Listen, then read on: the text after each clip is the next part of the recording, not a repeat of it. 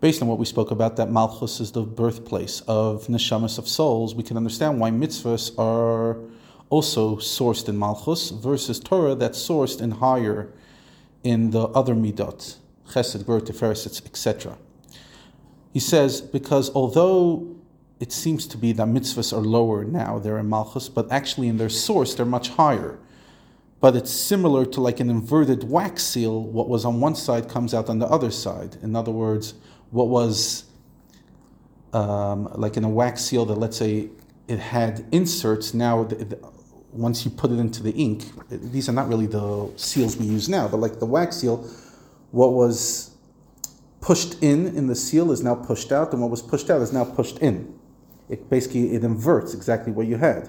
Or in another analogy is the idea that we say in Kabbalah, the beginning is wedged in the end. In other words, whatever comes from a higher source falls lower. The highest brick on the wall falls the furthest from the wall.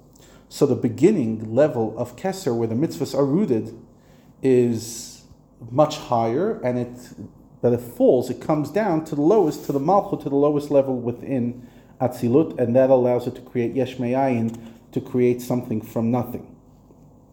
And the creation of the Yesh that perceives itself to be separate from Hashem allows Hashem to be king over us. Malchut, that's what Malchus means, Vayar, fulfillment of the mitzvah that he gives us. Now through this we can also understand the statement of the sages that says, whoever learns with the intention not to practice, it would be better for him had his afterbirth turned over. The afterbirth is formed first by the seminal drop, and until the 40th day after conception, when the embryo begins to take on a form, the afterbirth is the primary substance of the embryo. Similarly, the mitzvahs are the essence and root of Torah, even though a mitzvah is physical and the Torah is intellectual and spiritual. The higher level of the mitzvahs, however, is transcendent and ungraspable, while the Torah exists in a way of internalization. Therefore, we can understand that versus mitzvahs we can only practice, but we don't understand its incredible loftiness.